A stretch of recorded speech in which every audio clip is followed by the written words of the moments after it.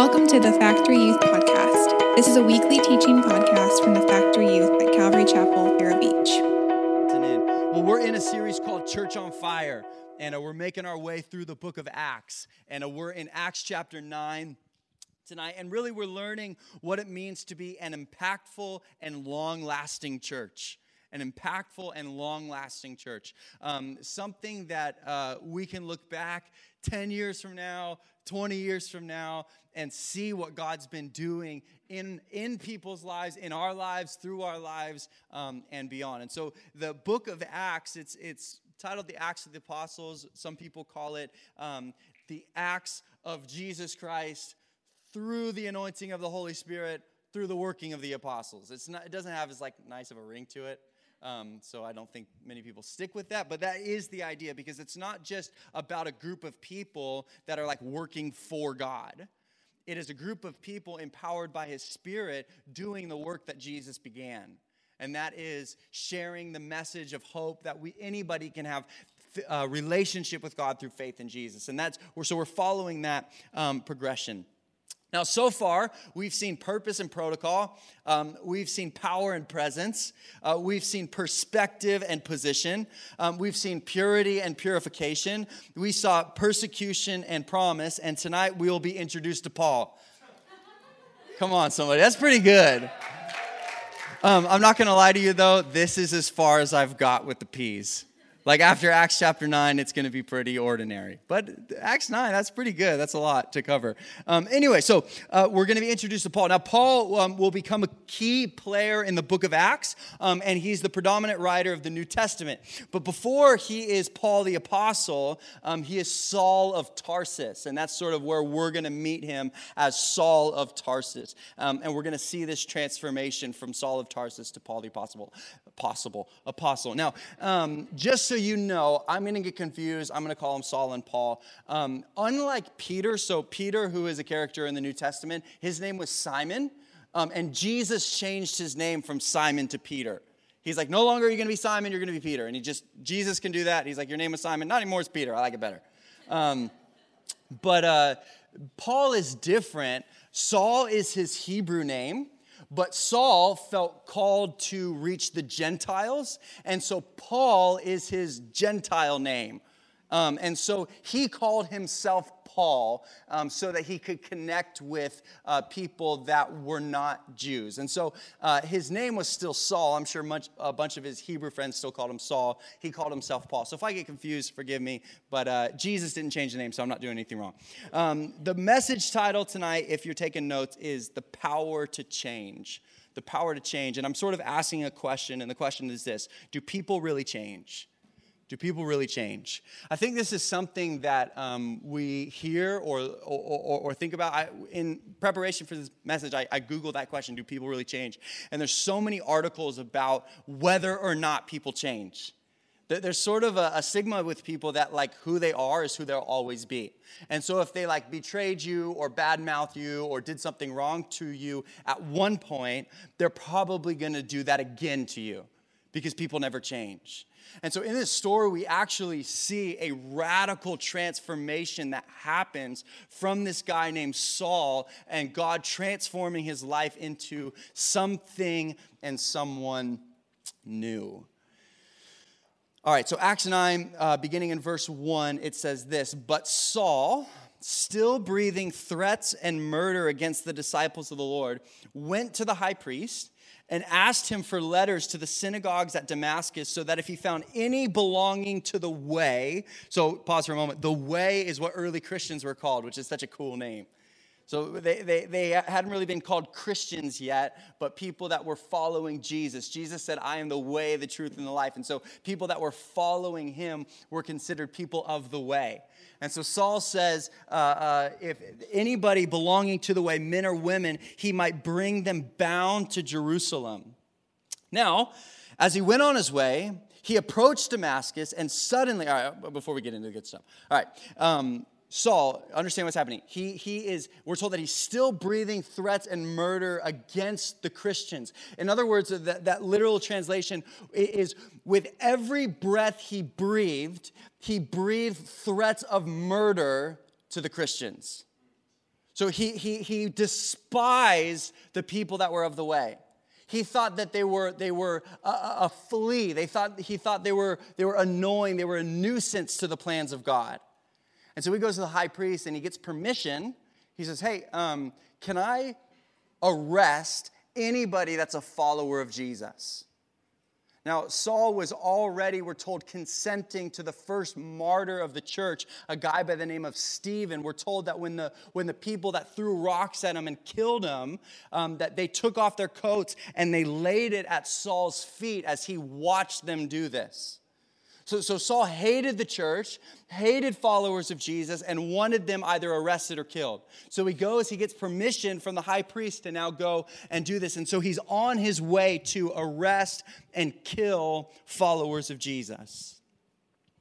And it says, now, as he went on his way, he approached Damascus, and suddenly a light from heaven shone around him.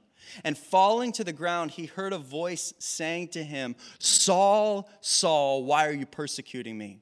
And he said, who are you, Lord? And he said, I am Jesus, whom you are persecuting.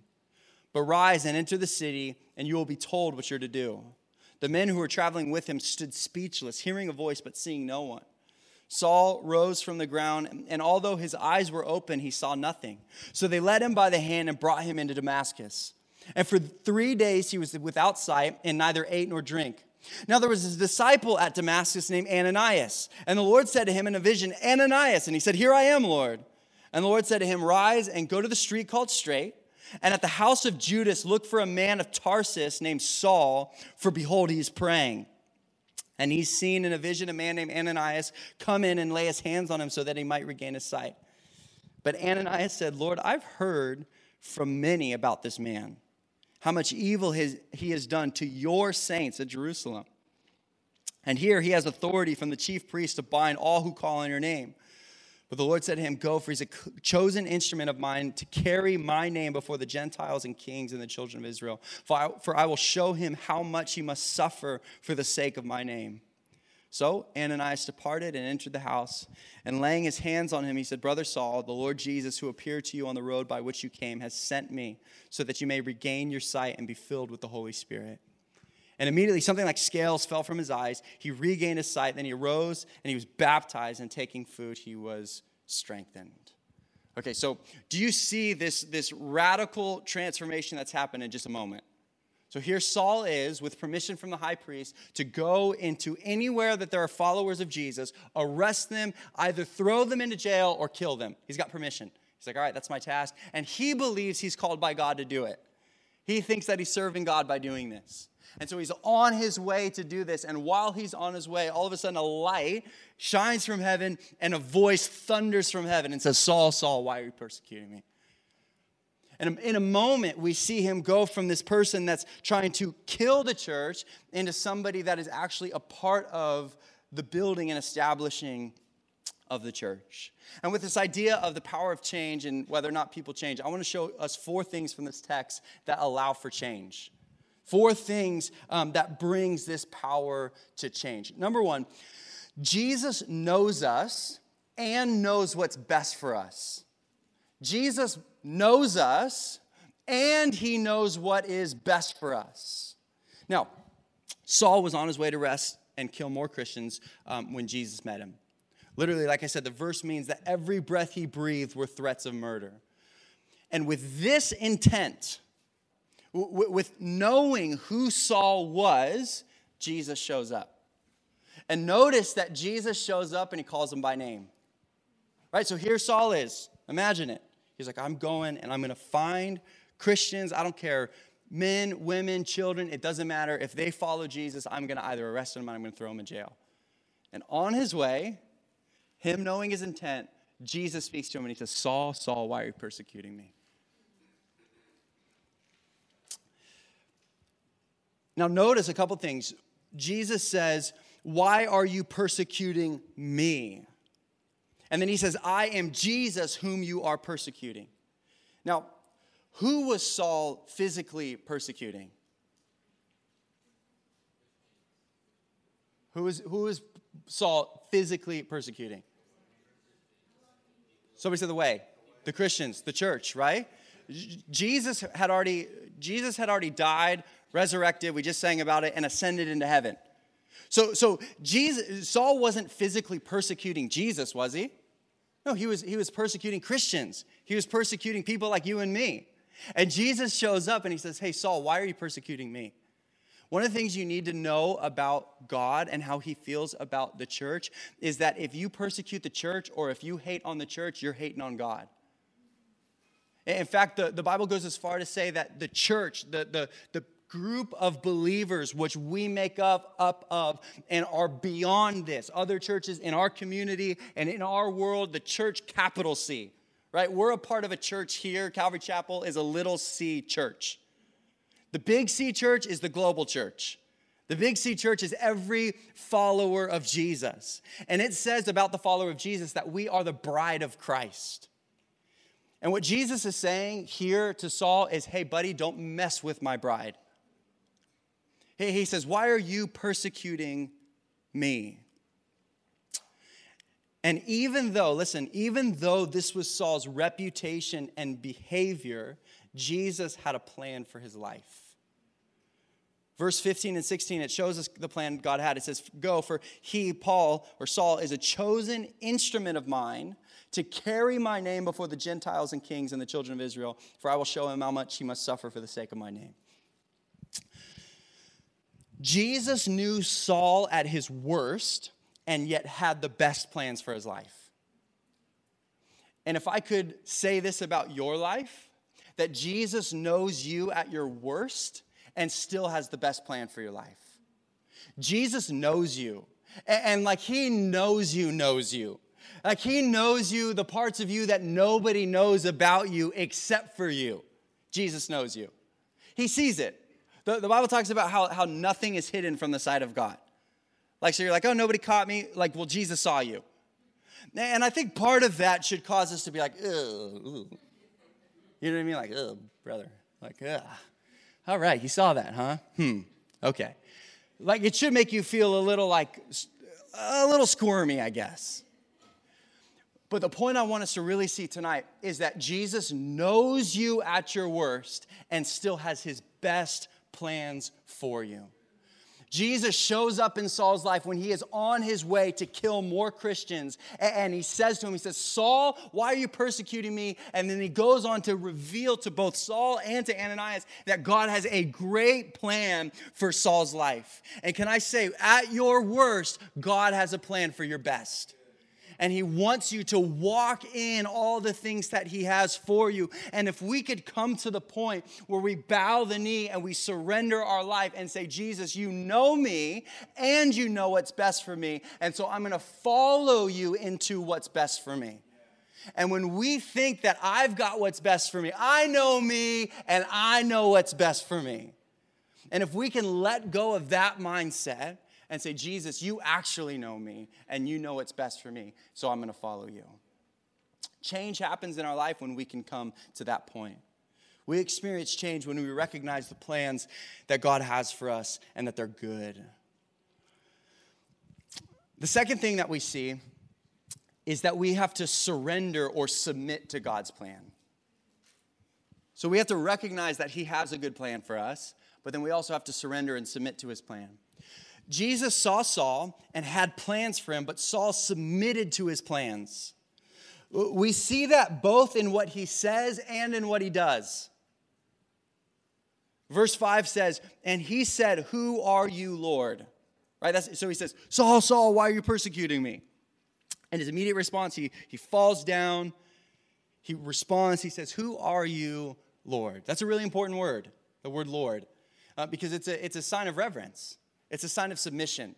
He's recognizing whoever I'm talking to, he's not exactly sure who he's talking to, but whoever he is talking to, he's in charge, right?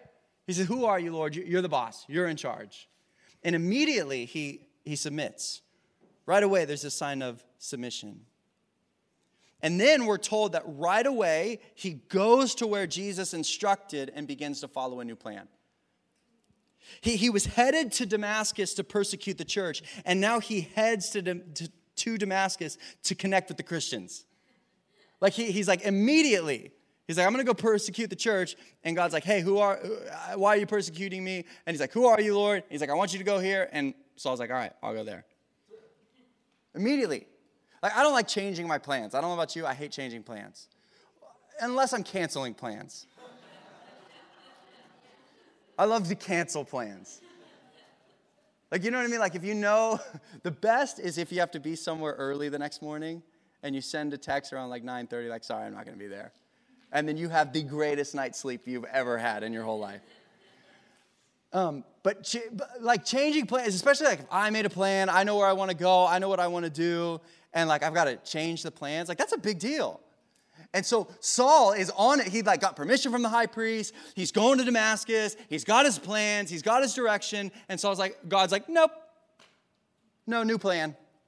New plan. We're not doing that anymore. And immediately he both submits verbally, but then also with his life, he says, okay, I'm going to do those new plans. Real change happens in our lives when we surrender ourselves and submit ourselves to the plans and working of God, even when they are the complete opposite of what we were planning for ourselves. Is there something that God has for you that you're unwilling to surrender to Him?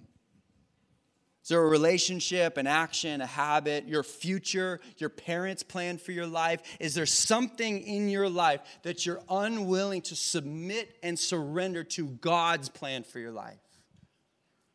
Because sometimes we hold fast way too tight to our plans or our parents' plans or our teachers' plans for our life, and we don't grab onto, and in fact, we miss out on God's plans for our life.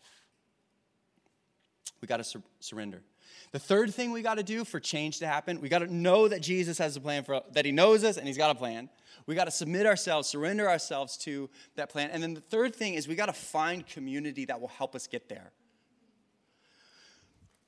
Notice that Saul was received into the faith by Ananias. Verse 17, it says, so Ananias departed and entered the house, and laying his hands on him, he said, Brother Saul, the Lord Jesus, who appeared to you on the road by which you came, has sent me so that you might regain your sight and be filled with the Holy Spirit. Now, pause real quick. Let me just clarify. This is not the same Ananias that got killed a few chapters ago. Remember Ananias and Sapphira? This guy redeems the name Ananias. It's like that guy, he's gone. Remember that story? Acts 5, if you don't, go read it. You'll be confused and like, oh my gosh, what happened? Listen to the podcast. It might make sense. This is a different Ananias, okay? But whatever the case, he shows up and notice what he says to Saul right away. Notice what he calls him. Did you notice what he called him? There in verse 17. Does somebody see it? What did he call him? Brother. He called him brother, right? And this isn't like some like, what's up, bro? kind of brother. What's up, bud? I hate being called bud. So if I ever call you bud or buddy, I'm sorry. It's only love, but sometimes I don't like it. Anyways, he calls him brother Saul. Now, Ananias had every reason to reject and hate Saul. Didn't he? Ananias is a guy that's been following Jesus. He's a guy that's been a part of the church. And now Saul is showing up at his house, and now he's got to pray for brother Saul. I wonder if Ananias maybe had friends or family members or siblings or spouse, maybe that has been arrested or persecuted by brother Saul for their faith. And now Jesus calls him and says, hey, Ananias, I want you to go, and there's a guy named Saul, and I want you to pray for him. And did you notice Ananias' response when Jesus said that? He's like, I've heard about this guy. He's bad news. Right? He's like, maybe, I know you're busy up there, God. Maybe you missed this one. This guy's not good news. Like, this guy is actually, he's persecuting your church. You notice that? I got to read it. Where is it? I got to find it. He says, rise, goes through called Shay, and lose stars. It's a vision, man, regain sight, man, the Lord. Listen to this, verse 13. Lord, I have heard from many about this man, how much evil he has done to your saints at Jerusalem. He's like, maybe you're a little confused, Jesus. This guy Saul is bad news. We don't want him around. This is not good. But then notice what he does. He submits himself to the plans of God. He walks over and does probably a very, very difficult task, to lay hands on him and pray for him. And this is what community is all about. It's about being in a group of people that look different and have different background and experiences, but can come together in the name of Jesus. This is what Ananias does, right? He says, man, this guy Saul, he's nothing but trouble. And yet, he says, okay, I'm going to do it. I trust you. And he welcomes him in and prays for him. And something remarkable is happening early on in the church. Something remarkable because it was different than any other place on the planet that you could go to. Where regardless of background or ethnicity or male or female or wherever you come from, you could walk in these doors and you could be accepted. And the reason for that is because all of us walk in the same way. All of us come in the same way. Nobody comes in because they're better than somebody else. Everybody comes in humbly through faith in Jesus and through the work that Jesus has done on the cross. And so Saul can walk in and Ananias can walk in, and the two of them who couldn't be any more different can come together and sit together and pray together and be together because of the finished work, because of the work of Jesus on the cross. Listen, if you want to see change in your life, surround yourself with people that are different than you, that love Jesus. And that's the beauty of the church. That's the beauty of this church. I know many of you have different backgrounds, listen to different music, have different hobbies, think different politically, are interested in different sports team, come from a whole sorts of different backgrounds and families. Some of you grew up in great families. Others of you don't know your families or don't know your parents. And yet all of us can come here and recognize, well, we all have the same Heavenly Father. And we all are saved the same way. And we can all have a relationship with God. And there's beauty in that. There's power in that. And so Saul, he's immediately welcomed into that. And then the final thing I would say that allows for change is to have deep connections. Okay, so we've finished in verse 19. Jump down to verse 26. There's kind of like a strange twist that happens, but I think it's really good, especially coming off that last thought I just said. Verse 26. It says this, when that's Saul, had come to Jerusalem, he attempted to join the disciples, and they were all afraid of him, for they did not believe that he was a disciple. Okay, pause. These Christians must have missed the sermon part that I just gave. Right? So Saul has this remarkable, unique encounter with God, right? I mean, I don't know about you. I've never heard an audible voice from God. I've never been walking along the street and all of a sudden light brighter than the sun shows up and God starts speaking to me. Hasn't happened to me. Saul has this incredible encounter with God. He goes to the church. Ananias welcomes him, prays for him. And then Saul's like, man, the church is awesome. This is crazy. People love me. They accept me. This is great. So he leaves and he goes to Jerusalem and he shows up to church. Hey, I'm Saul. I'm a Christian. And they're like, I don't know. We've heard about you, buddy. Like, maybe sit in the back. I don't know. Maybe come back next week. Maybe sit outside and listen through the speakers outside. I don't know if you can actually come into the church just yet. And so they're afraid of him. They're like, this guy, they think he's like a secret agent. They're like, he's coming in here to spy us out, and he's trying to take down this whole thing. So they're afraid of him. But then listen to this, verse 27. But Barnabas took him and brought him to the disciples and declared to them how on the road he had seen the Lord, who spoke to him, and how at Damascus he had preached boldly in the name of Jesus. So he went in and out among them at Jerusalem, preaching boldly in the name of the Lord. Some people didn't accept him right away. They needed time to see if he was serious about all this change. But Barnabas, who we actually met him a few weeks ago, took him and begins to disciple him. So Barnabas, remember his name means son of encouragement, and this is the guy that he loves on people, and he accepts people, and he walks with people. And we're told that he sold a portion of his land, and he gave it all to the church, and that's what caused the other Ananias and Sapphira to be like, we want that. Like, we want people to think we're cool. And so they sold their house and gave some of it to the church, and that became a whole thing. Remember? So that same Barnabas meets Saul, and everyone else is like, I imagine like Saul standing kind of by himself, and all the other like Christians that have been there for like way longer. The church has been around for like 100 days. Like the church, I mean, and they're like, oh, Saul, he's got so much learning to do. Isn't that funny though? That's how we are. Like, I've been a Christian 1 week longer, and I'm so much more spiritual than they are. So I just imagine, and by himself, and Barnabas walks up to him and is like, hey, what's going on? Takes him to the apostles, talks to him, and God begins to do this work in his life. They had deep connection and relationship that allowed for Saul to really grow. What I want us to sort of see is we need to have people in our lives, or a person in our life, that can really challenge us and cause us to grow. Who is the person in your life or the people in your life that you have given permission to talk to you about anything or call you out or challenge you to be more like Jesus and less like you?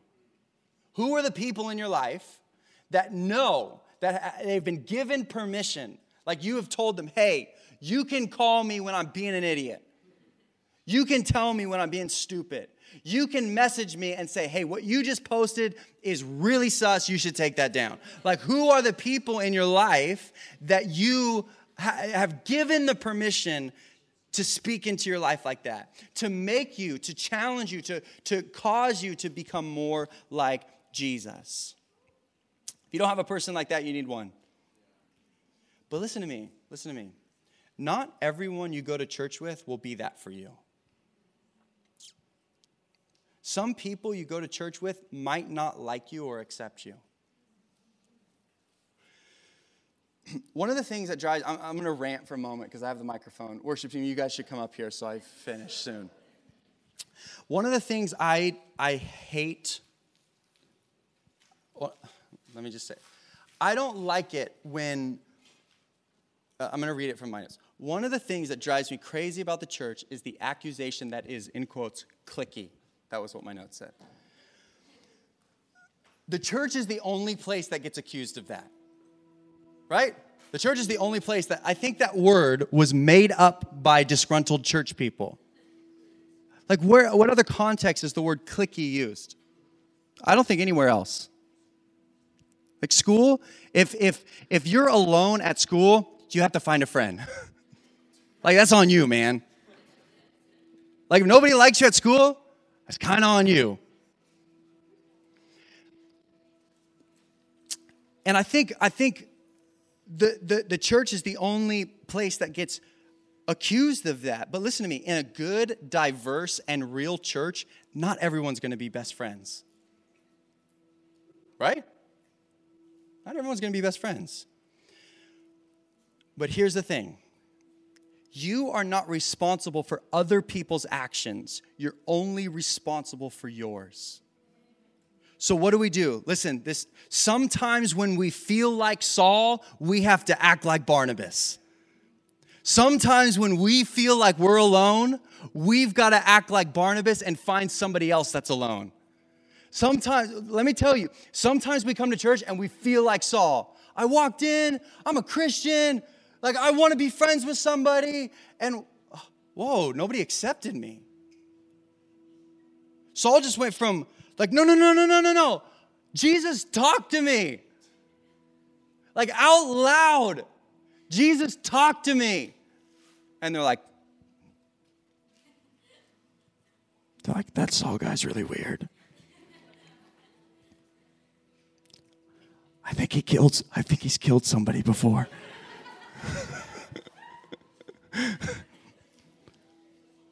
Maybe if we ignore him, it will go away.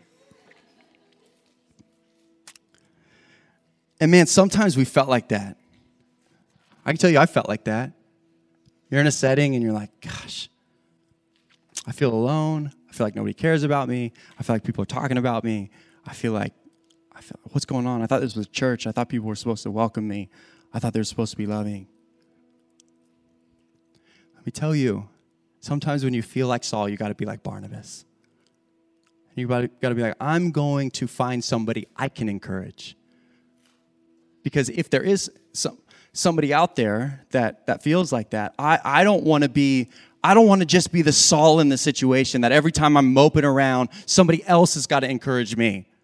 I want to be like Barnabas, who can look out and find other people in my life or other people in my church that seem like they're alone or feel like they're left out, and I can be that encouragement to them.